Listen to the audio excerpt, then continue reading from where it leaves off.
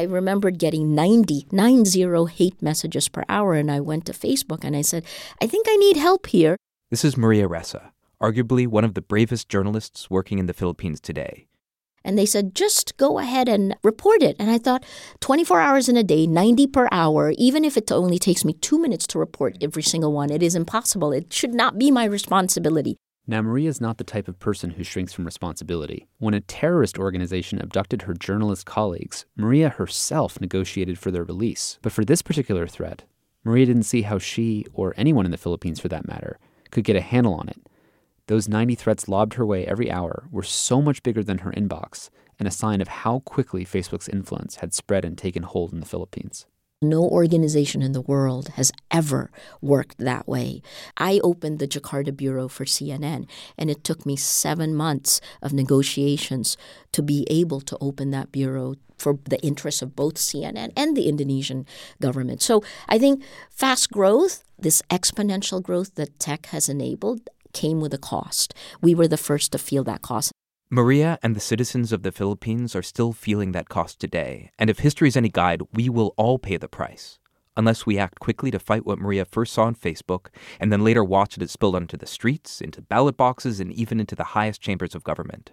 She's taken her arguments to the heart of Silicon Valley and worked directly with the inventors of social media, pointing out not only its flaws, but how it could be so much better. She may be one of social media's most powerful critics. She's less known for her underlying optimism and her fight to make these tools better. I don't want Facebook, Twitter, YouTube, I don't want them to go away. They have to stop digging in their heels. They need to jump in and fix it because they can. Today on the show, Maria Ressa, founder of the media site Rappler, takes us down into the streets of Manila so that we can see clearly this global threat and think about how to reverse it. I'm Tristan Harris. And I'm Asa Raskin, and this is Your Undivided Attention.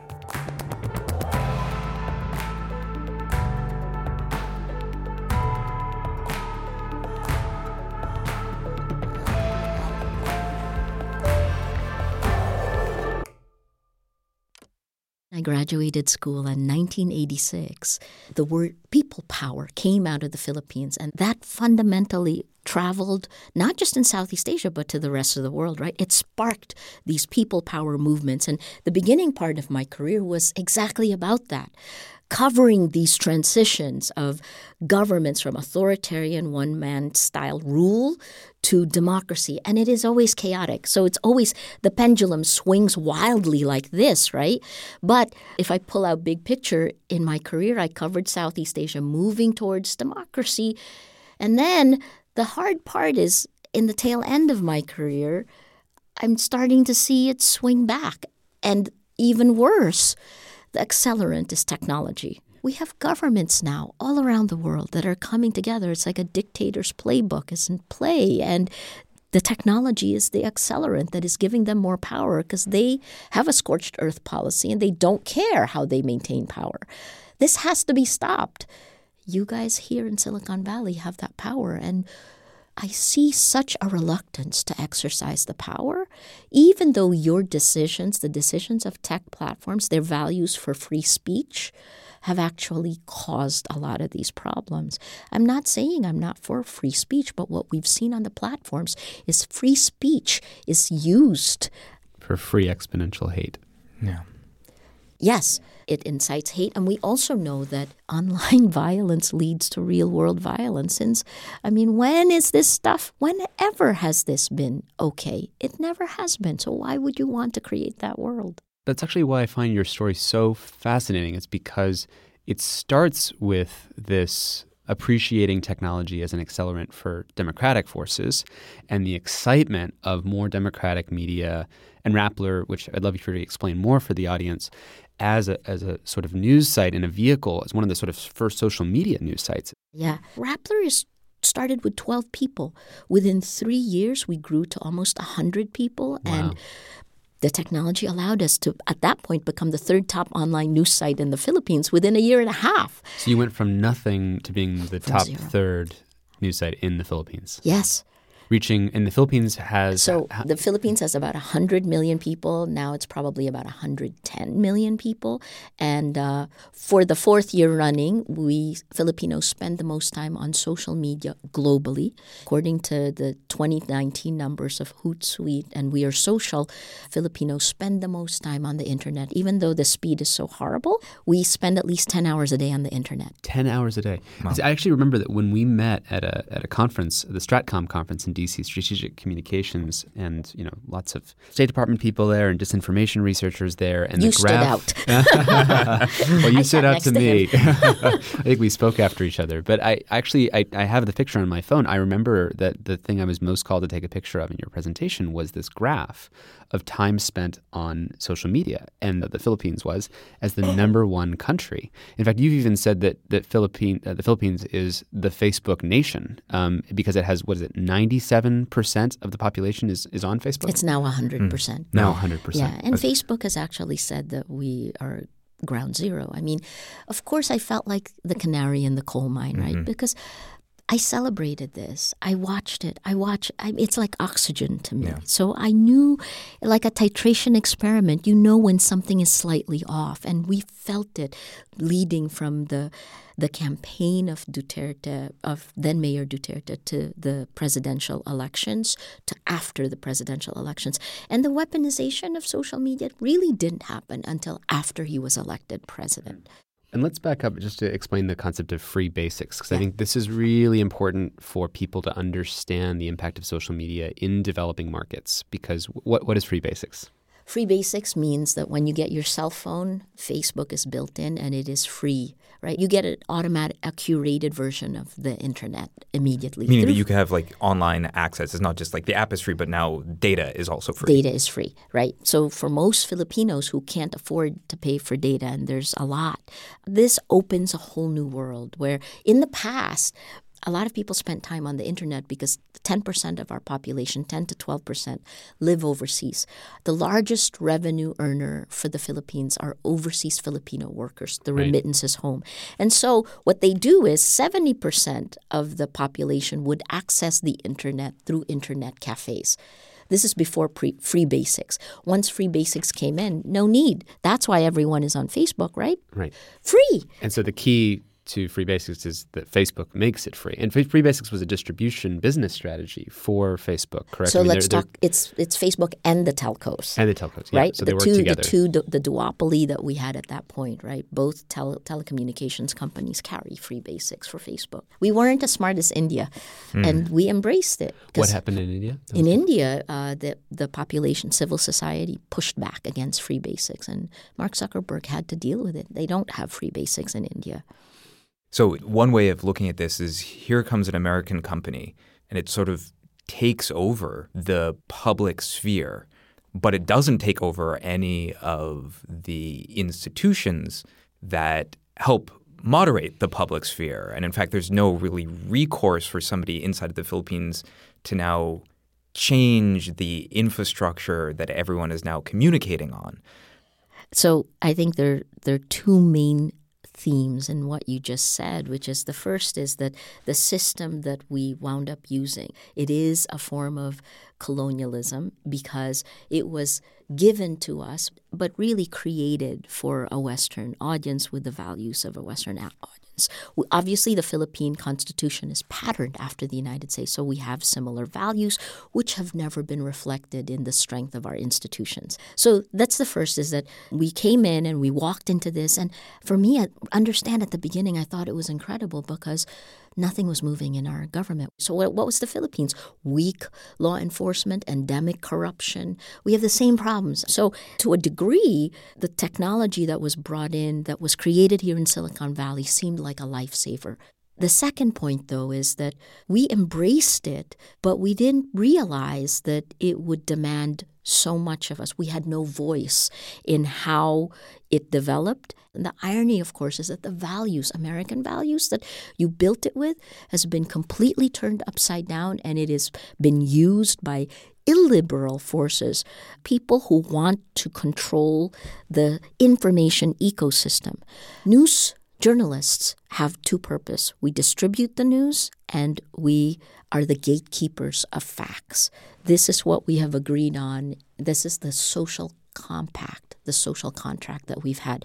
And in taking over, when Facebook became the world's largest distributor of news, its algorithms left behind the gatekeeping functions. The responsibility functions, the journalistic ethics standards. There is a notion of responsibility.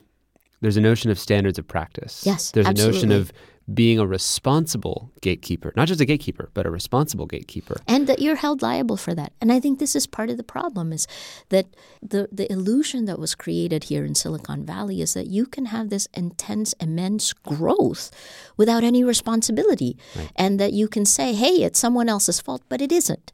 In the end, you created this. And so as a news organization, the business normally is headed by someone else because that's the push for growth.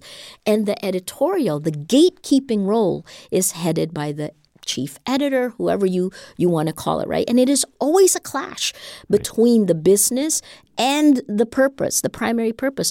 Whether social media platforms want to admit it or not, they are now in charge of the public sphere. Right. When you're distributing information, which is what flows through the networks of Facebook, when you're distributing information, you can't actually distinguish fact from fiction. They don't want to have that responsibility.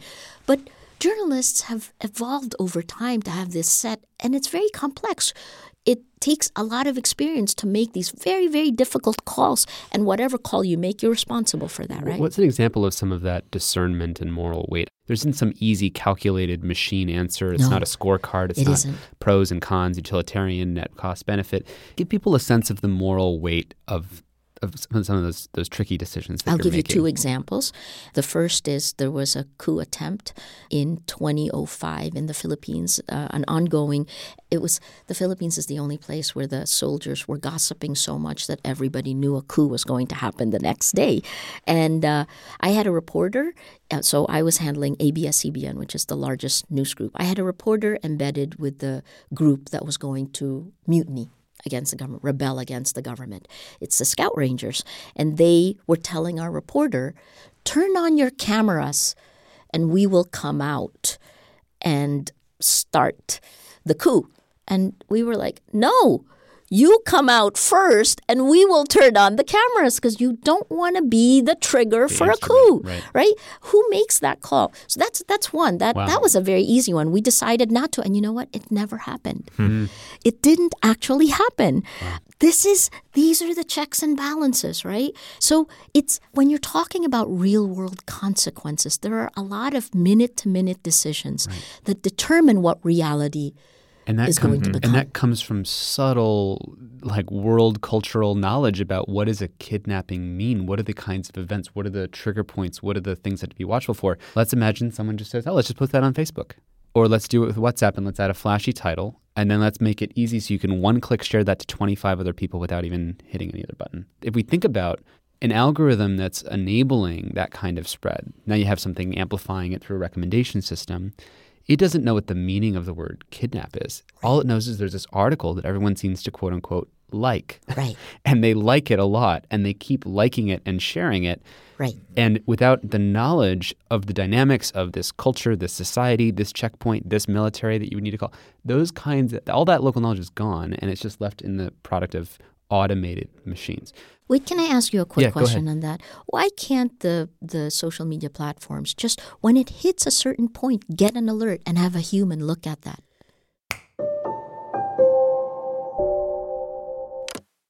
Asa here. These are really serious issues, and we wanted to take a minute to really reflect on what Facebook should be doing.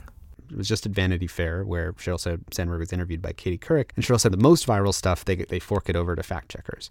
But, Katie asked Sheryl this profound question. She said, well, how many content moderators do you have? She said, 35,000 moderators. That's up from, I think, 10,000. They have 35,000 moderators for 2.7 billion users, which is about a third of the population of planet Earth. I mean, the math doesn't work out. If you imagine how much does a really big city, metropolitan city, like Los Angeles, how much do they spend on security, police, right? Just trust and safety, effectively. They spend 25% of their budget on security. And Facebook, in their just recent announcement, this is only a week ago in October 2019, Zuckerberg and Sheryl announced that they're spending more money on trust and safety than they did as all of their revenue when they went public as a company in the further IPO. Good spin. So it's good spin. It sounds like a lot of money, right? They actually spend more on trust and safety than all of Twitter's revenue in a year. Okay, so that sounds like a lot. It sounds like they're doing everything they can, but you have to actually put it in context, because as a percentage of their revenue, they're only spending 6.5, I think, % of their revenue on trust and safety. So they're spending 1/4 on safety compared to the city of Los Angeles. And if they're running a 2 billion person city, is that enough? The one simple thing Facebook could do is, why aren't they quadrupling the size of their trust and safety budget? Because they're right now underspending by 4 times. They're underspending by 4 times. Yeah. Maria's coming to Facebook and saying, like, I am getting hammered. My country is getting hammered, and you guys are doing nothing. Right. So what should Facebook do? Like right now, Yeah. today? Yeah. There's 3 things they could do. They could turn off custom audiences for political ads. You can't do micro-targeting. Yeah. They could turn off lookalike models. So you can't do, I found these group of vulnerable minorities, and here's 100 user IDs, and these are all the minority groups in the Philippines, and then now I can do a lookalike model, and says, give me 1,000 more. Like, that's a dangerous tool. Let's turn off lookalike models.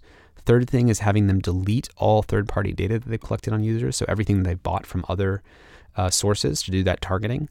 I mean, one thing they could do, I think we were talking about this before, is just increase the friction that it takes to share, right? So that you have to really care about sharing something. Because often, if you give the human brain the chance to catch up to its impulse, like, it'll do the right thing. That's what our prefrontal cortex is all about, is helping us do the harder, righter thing. And our technology should be creating space for us to do that. And I know that there are people inside these companies who agree that the real place we went wrong was on making one-click sharing the basis of the way that social media works, which is basically you participate by playing in the attention fame lottery, by playing in the attention casino. And how much money would it take to make that implementation change? It's basically 2 lines of JavaScript code. Yeah, exactly.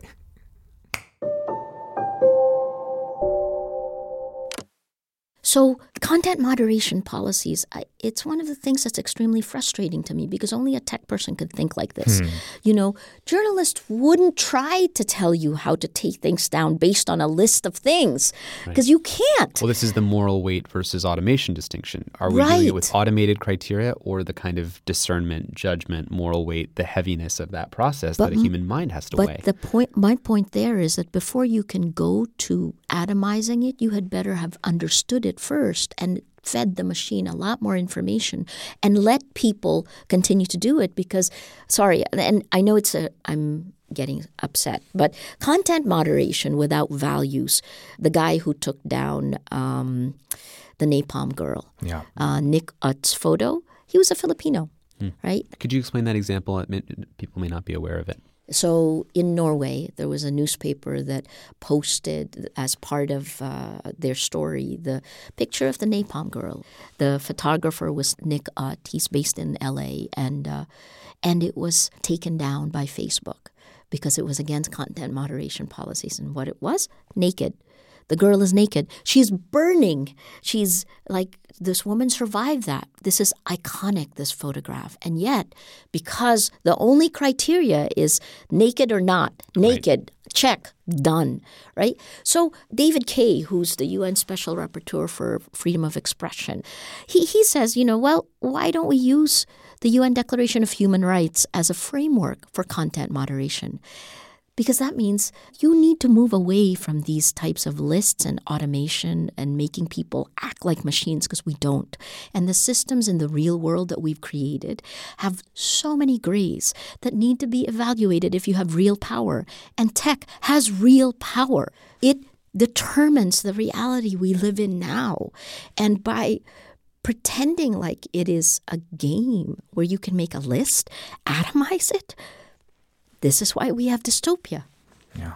On the other side of that, it's, the atomization of news, meaning that everything you see in your newsfeed on Facebook or on Twitter, you'll see something truly horrific, followed by a cute video of a cat, followed by a random post about somebody eating broccoli, back to something truly horrific.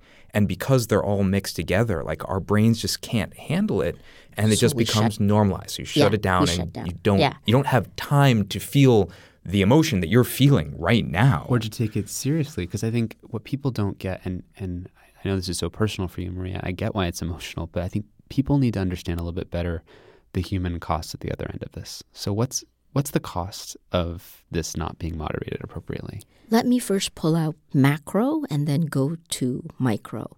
We've now elected leaders who, in many different parts of the world, if you go by Oxford University's Computational Propaganda Research Project, just a few weeks ago they said that there are now 70 countries around the world where cheap armies on social media have pushed back democracy. So we have elected populist-style leaders who are using the democratic processes and, again, using that to turn it upside down. Right? So that's on the macro end. We have no meaning. Add one thing there, which is often you'll hear the phrase that social media companies, their business model is advertising, but that's not exactly right. No.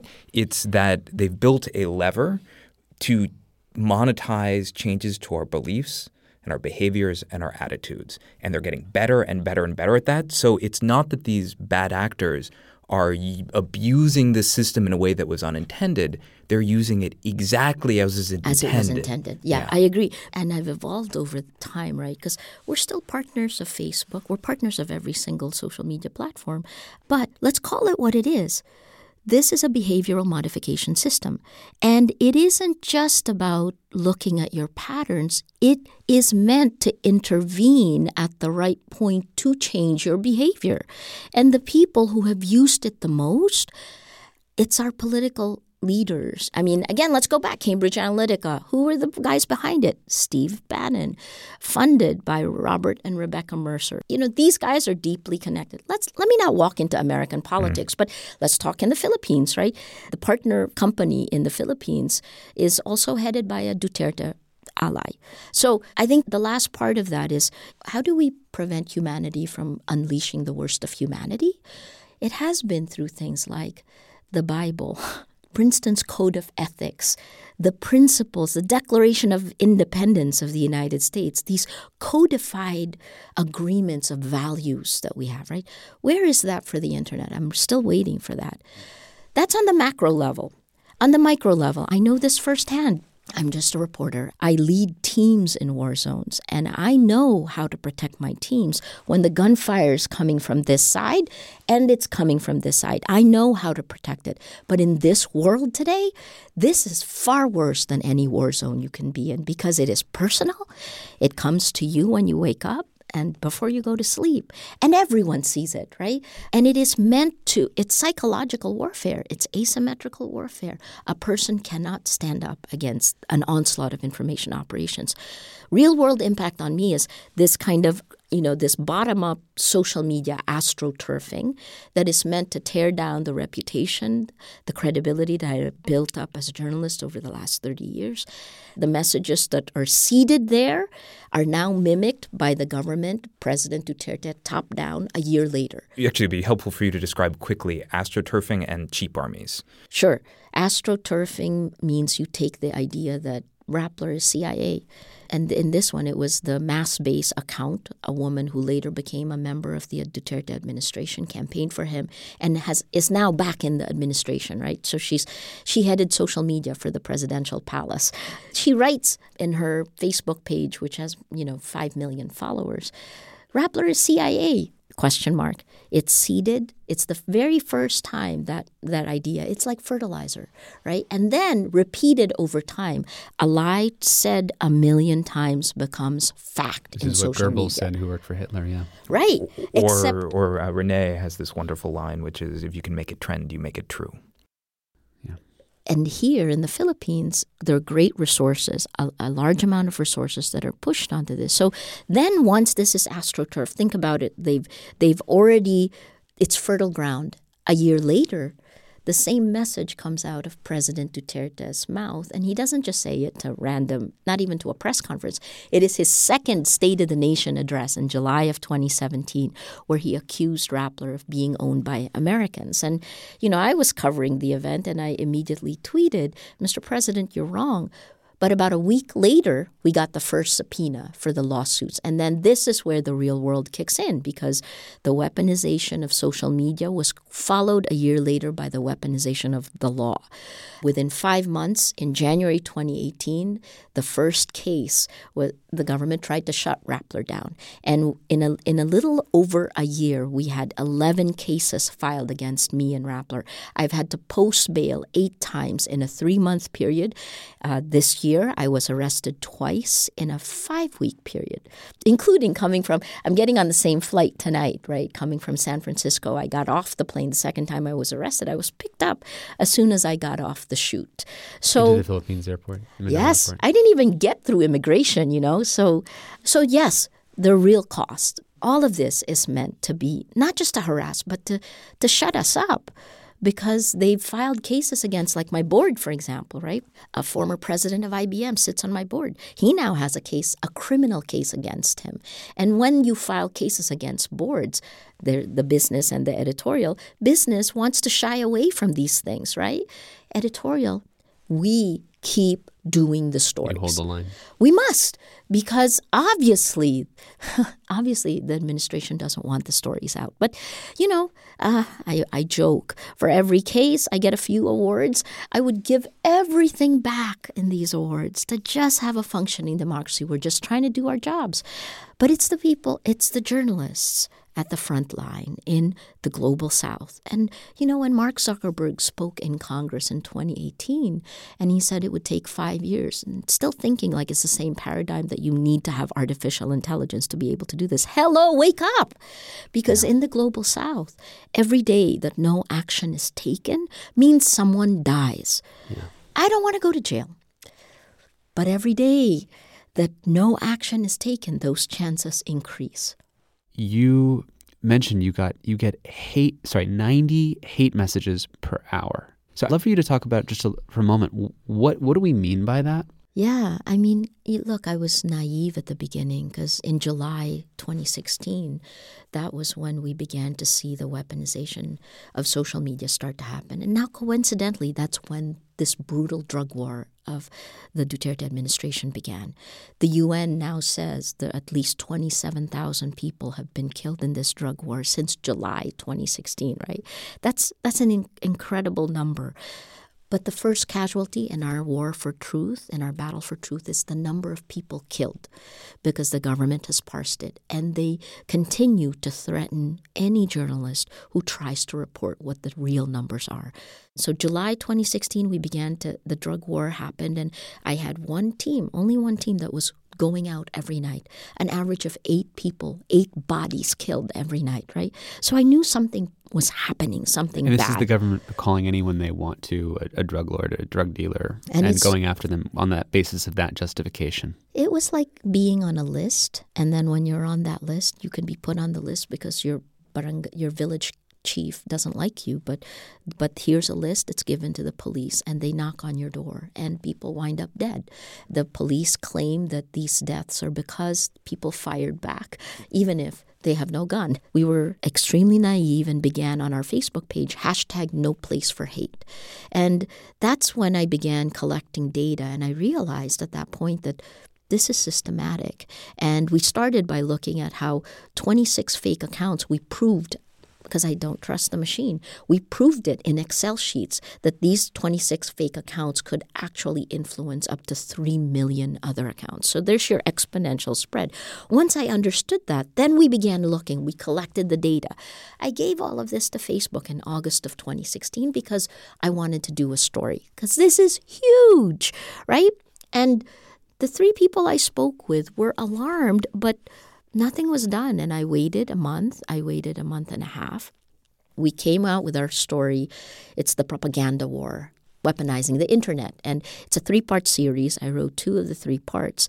As soon as it was released, that's what triggered the 90 hate messages per hour. So you released this story, this propaganda war story. And this is after because you didn't get a response from Facebook. So there you are. You report this to the 3 people working for Facebook in Singapore. Don't get a message. I think you said later that 2 out of the 3 left their jobs. They're no longer there. Yeah. No longer there. So you publish this propaganda story. And then what happens? That's when I got pounded on my own accounts. Hate messages, 90 of them per hour. Well, how did I get to that number even, right? Yeah, At the beginning. Yeah, what's that like for you? I mean, because 90 is just, first of all, just coming in at your phone's dinging. I mean, or you're seeing, what are you seeing? So at the more beginning. than one ding a second, right? Yeah. Yes, or one ding a it's minute, insane. Yeah. Well, so when it was happening, I was watching it, and at the beginning, I tried to respond to everyone because I think those were the principles that Rappler was built on. You engage. So, what kind of message would you get, and what kind of response would you give? I mean, some of them. I tried to respond to the ones that weren't threatening me, to the ones that were half rational. But in the end, no one was responding back. It was really a pound, right? But they went from like, you're horrible, you're wrong. Those are the really tame ones to rape threats, to murder threats, to I know where you live, I'm coming to get you. Private messages, very coarse, very crass, hitting you in ways I suppose that they felt, again, to me it was alarming, but I think the impact on me was, did I do the right thing? Is my data correct? I went back. So at one point I was responding. Made you doubt whether the data was correct in the propaganda story. Which is sort of the whole point of propaganda, is to make you doubt. Right? So I did. And I'm pretty thick-skinned, right? But I went back and I said, this is correct. So I went. And then when I kept trying to respond, I realized it was impossible to respond to it. And then I just started counting how many times. And then I took kind of the most creative ones. One I remember was so funny. It was like telling your mother should have swallowed the sperm or something. It was like, it was gross, but it was, I mean, it's hard to deal with the fact that, you have to touch the grossness. My managing editor actually said, stop, get off social media, because for 2 weeks it did have an effect on me. What was that effect? Yeah. It's like PTSD, I guess, because it makes you doubt yourself. So I was going back over it.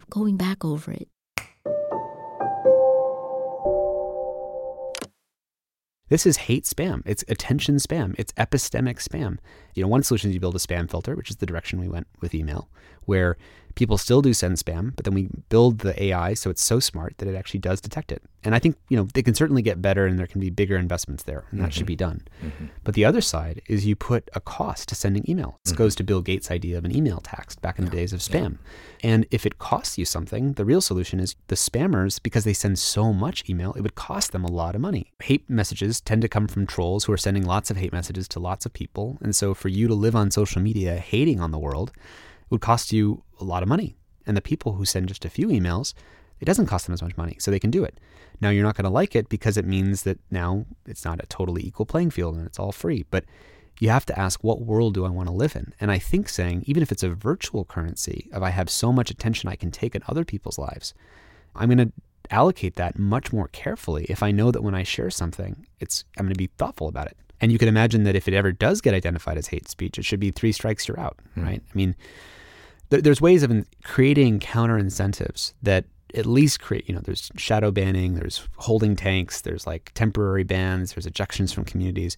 I think the main thing is it shouldn't come from algorithms. And so the real question for our time is, how do we scale human judgment? And how do we keep human judgment local to human situations? One of my favorite examples of taking a small group of people and scaling them up for moderation. From moral judgment. Yeah. For moral judgment comes from the Huffington Post, where they had this system. I actually don't know why they don't have it anymore. So Huffington Post had these paid moderators, right? Mm-hmm. These ones who were like the super moderators, the ones who were on their staff. Yep. And they were moderating, that's not good, this is good, this is good. And then what happened is they had all these users, just the readers. And so as the readers were marking what they liked and didn't like, they built this clever system where the readers, who ended up making the same moral judgments as Huffington Post's paid staff, invisibly got promoted to basically they would get little badges. They'd get badges that would go from like, I'm a level 1 moderator, I'm a level 2 moderator, and eventually you hit level 3, and all of a sudden your choices as a reader were as powerful. Like you could flag and you could take down comments, but you never knew whether what you were doing actually matched what the paid staff were doing. And if you started to do things that, like, you built up your reputation and then you started to abuse it, well, it would just like statistically, you're doing things that no longer the paid staff was not doing, and so those powers would be revoked. Right. This is just such a brilliant way of taking a small group of people and their values and scaling it to a community. Judgment, yeah. It's a great example. Essentially the Huffington Post values, which they're imposing top down, saying these are the values we want and what we want to be on our platform and what we don't want on our platform. But then finding organically, which people are mirroring the values of the people who are at the top, saying, oh, let's just have the system that automatically promotes them when they align and automatically disempowers them when they start to go the other way. And it's a way that, like, you imagine if there are many HuffPos, right? And sort of like there are many Facebook groups, that each community can come up with its own values and then have a community that jumps on board and enforces them with very little overhead. My reporters were attacked in the same way. One who's just in mid-20s at that point, right? She was getting hammered as much as I was because she is the presidential reporter. She was following President Duterte. And shortly after that, a few months after that, because she also continued to report and ask tough questions of the president, we were banned from palace coverage. She and I, even though I don't cover the palace, and President Duterte said it was his decision. That ban went to every single Rappler reporter, to every single private event that the president is part of. We've now challenged this at the Supreme Court, and we've had other news groups, other journalists join the challenge at the Supreme Court. But again, is the judiciary captured? This is a question I ask myself all the time, because by the end of President Duterte's term, in 2.5 years' time, he will have appointed 13 of 15 Supreme Court justices in the Philippines. So this is why we wanted to have you here. Your message is not heard by them. We're even just talking about the Philippines, and we haven't even gotten to the full global South. I mean, the point is that, we've had other people on this podcast, Guillaume, talking about YouTube recommendations, and Renee, and we talk about the Western countries. Oh my God, what the Yellow Vest movement being amplified by Russian trolls, and these sort of Western examples. But then for each of these Western examples we know well, the anti-vaccine conspiracy movement, the 9/11 conspiracy, Sandy Hook, Alex Jones, these are the ones we hear about because we have Western media that covers it, because we live here and it reaches the umbelt of people living in Silicon Valley. But then we've just created this world where we're impacting a bigger world than we have the awareness for we're impacting. It's irresponsible to have power that causes harm beyond the scope at which you become aware of it. If I hurt you by saying something that hurts you right now, looking face-to-face at Maria here in the studio, my nervous system, my evolutionary nervous system makes me feel what I'm doing to you. When you tear up a second ago, I tear up, right? Because it affects me. That's built into my nervous system. There's a closed loop between what you feel and what I feel. If I impact 100 million people in a country I've never visited, I can't feel that. Right. And it's easy to believe that we can just keep doing what we're doing. And so here we are. You've just come from a week in Silicon Valley. We have a lot of people from policymakers and media and people who are product managers, designers, leaders at these technology companies. What is the thing you want people to know and understand? I think to the tech folks, right? It's not us, it's them. It's not us, it's them. And by them, you mean the users? Someone else, right? It's someone else. It's a bad actor. Yes. It's the bad apples, not us. Yes. Instead of we are a bad apple factory. Exactly. They try to make it be, it's a bug, it's a reason, it's because we didn't do this one thing, but it's the system, right? So the first is, if you take responsibility, you can fix it. If you're in denial, the longer you're in denial, the worse it will get. And the worse it eats at you when you go to sleep at night. Yes. Yeah. And have you noticed any markers of that kind of denial, or the responses you get? Some responses we often get are, it's a neutral platform, or net it's good. Or we're doing a lot of good things. One, it's not a neutral. There is no neutral platform, because the systems that created it should have values, right? And those values actually didn't fit the rest of the world. Early this month, the Cambridge Analytica whistleblower, Chris Wiley, and I cornered him, and I asked him the role that the Philippines played, because obviously our data is something I hold on to a lot, right? And he said that the Philippines was the petri dish for Cambridge Analytica. And he said that even before Cambridge Analytica, SCL, the parent company, had been operating in the Philippines. It makes sense. Large population, large adoption of social media. And what did they do? What was the way in which it was the petri dish? He said that in countries like the Philippines and others in the global south, this is where they experiment with tactics of manipulation. If it doesn't work, there's no problem because there are few regulations, right? But if it does work, they then take those same tactics, and his word was they port it over to the United States and to the West. We're your testing ground. Where we are, you will be, right? And the Philippines, I focus on that because even during the days of Yahoo, digital products were first tested in the Philippines. We're an English-speaking nation. We're 100 million people. So we're a little test case for you. If you don't do anything drastic, we really are your dystopian future. I think you're getting there already anyway, but your institutions are just stronger than ours. In the Global South, and this is something Wiley had said, right?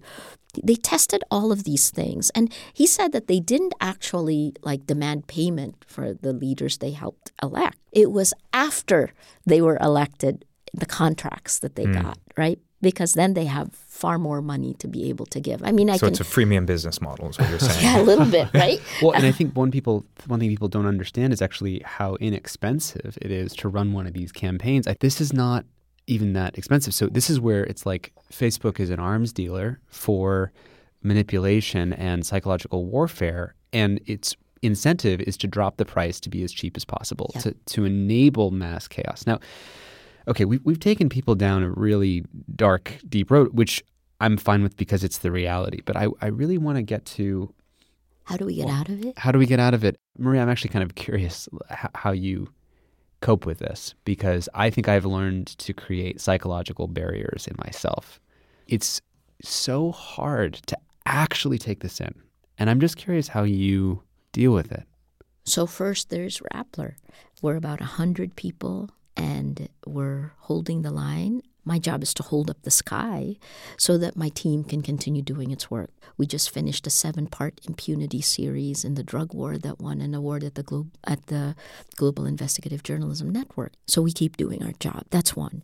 2, I know how fast Facebook pivoted to mobile. They did it in 2 years' time, and I was hoping business interest is on the line. Exactly, right? Well, in 2019, Facebook is aiming for a $69 billion income, right? So pivot, man, because I think that, we can still recover. The destruction has happened. Right. But Joseph Schumpeter said it, creative destruction. Let's create it and let's do it purposefully. I do have faith in the smarts that are there. It's just, please keep doing what you're doing, Tristan, because you guys have to convince them of the reality we're all living through. It is dystopia, and if they don't do anything substantive, it will take us down an irreparable path.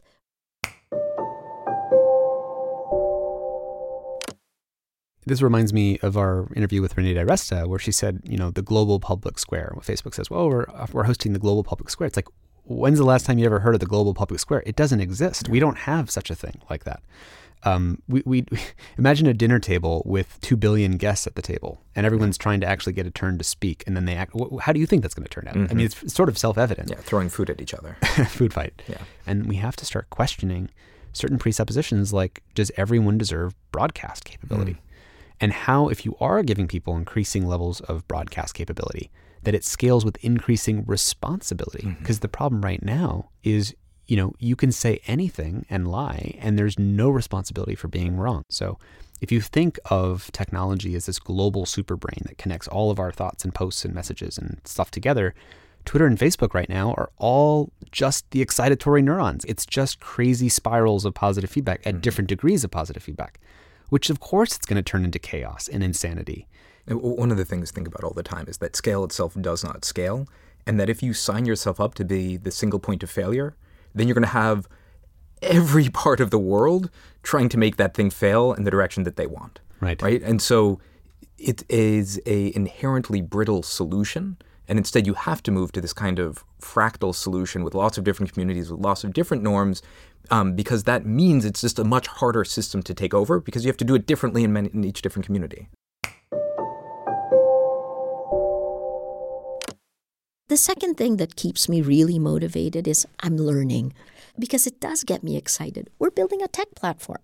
We're building a tech platform that takes that idea of building communities of action, because most of the civic engagement groups don't scale when they have a platform. Nation Builder, Countable. You look at these things, right? We have millions of unique users, tens of millions, and we want to be able to build communities of action. So now we're 6 sprints into a 10-sprint build, and we'll be rolling it out early next year. What happens when journalists are in charge of some of those tech decisions? It's kind of interesting.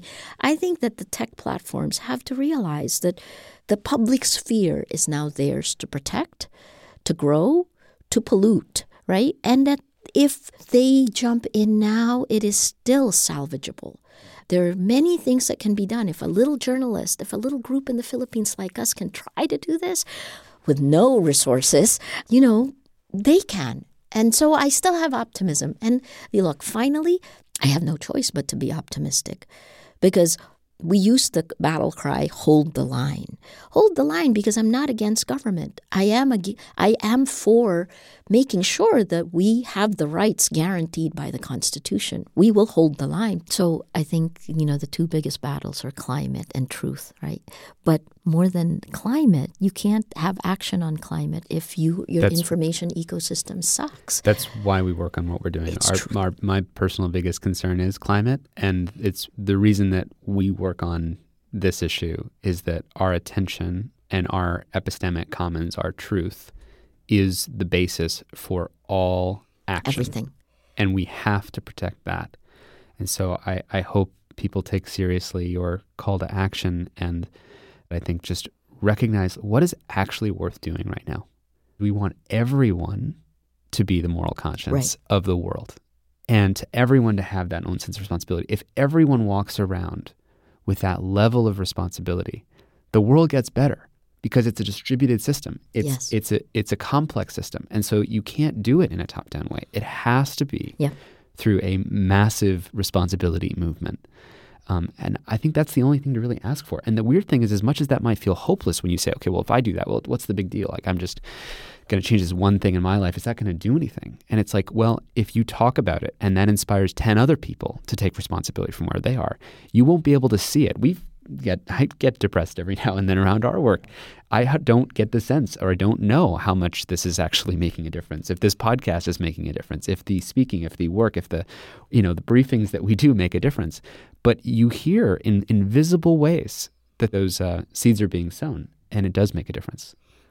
So I think it makes a difference. I think, obviously, right? So I think at no other point in time, I became a journalist because of the power of journalism. And that power, Spider-Man, great power comes great responsibility. You use this in your presentation, I think. Well, right now it's with great power comes no responsibility. Right. Nothing comes for free. And I think this is it, right? Things that Silicon Valley thought this great growth would happen, there's a cost to it, right? And the cost is the world. At no other point in time have I seen information is power. That adage, this time proves it. And I think that your knowledge of technology, your audience, the inherent audience that you have here, they're the ones who can do something about this. And I hope we don't wait until a global Bretton Woods or Declaration of Human Rights, because by that point, it's too late for me. You know what I mean? Like, I hope and I guess you can always say, this is existential, not just for me and Rappler, it's existential for journalism, because we're attacked on two fronts, by the business and the credibility and the attack. So anyway, I still have hope, and we must have hope, because so much was done by so few here in Silicon Valley. You need to now pull up and say, what are the values that drive us? That's the most important thing. And then, do something in each of these platforms. That's part of the reason I was here. This is it. Like, you can't just do an incremental, this will be better because we'll make this one small switch in a product. It's not that. This is, look again at the world today. You think you can just make it be about advertising. You've been gamed. You've taken the rest of the world down this path. how do you fix it? Because if you don't fix it, then regulations will come in, and it's starting already. But when we bring in the lawyers and the people inside, I'm hoping there's a movement inside tech, which you're starting, which you're doing, right? Please. That's our hope, and what we've seen is the strongest thing that's changing the industry is people on the inside creating this sense of responsibility, because it's much more expensive to make the economic argument to a Facebook or a YouTube to replace a disenchanted person than to keep a newly motivated set of people who want to correct all these problems. Maria, thank you so much for coming today. It's honestly, it's such a privilege. I admire you and your work so much, and so it means a lot that you're here. Yeah, it's truly humbling. No, guys, thank you for having me. And, I look at your work also, and please come to the Philippines.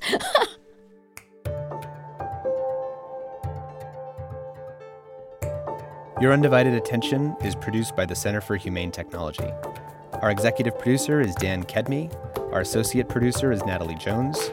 Noor Al-Samurai helped with fact-checking.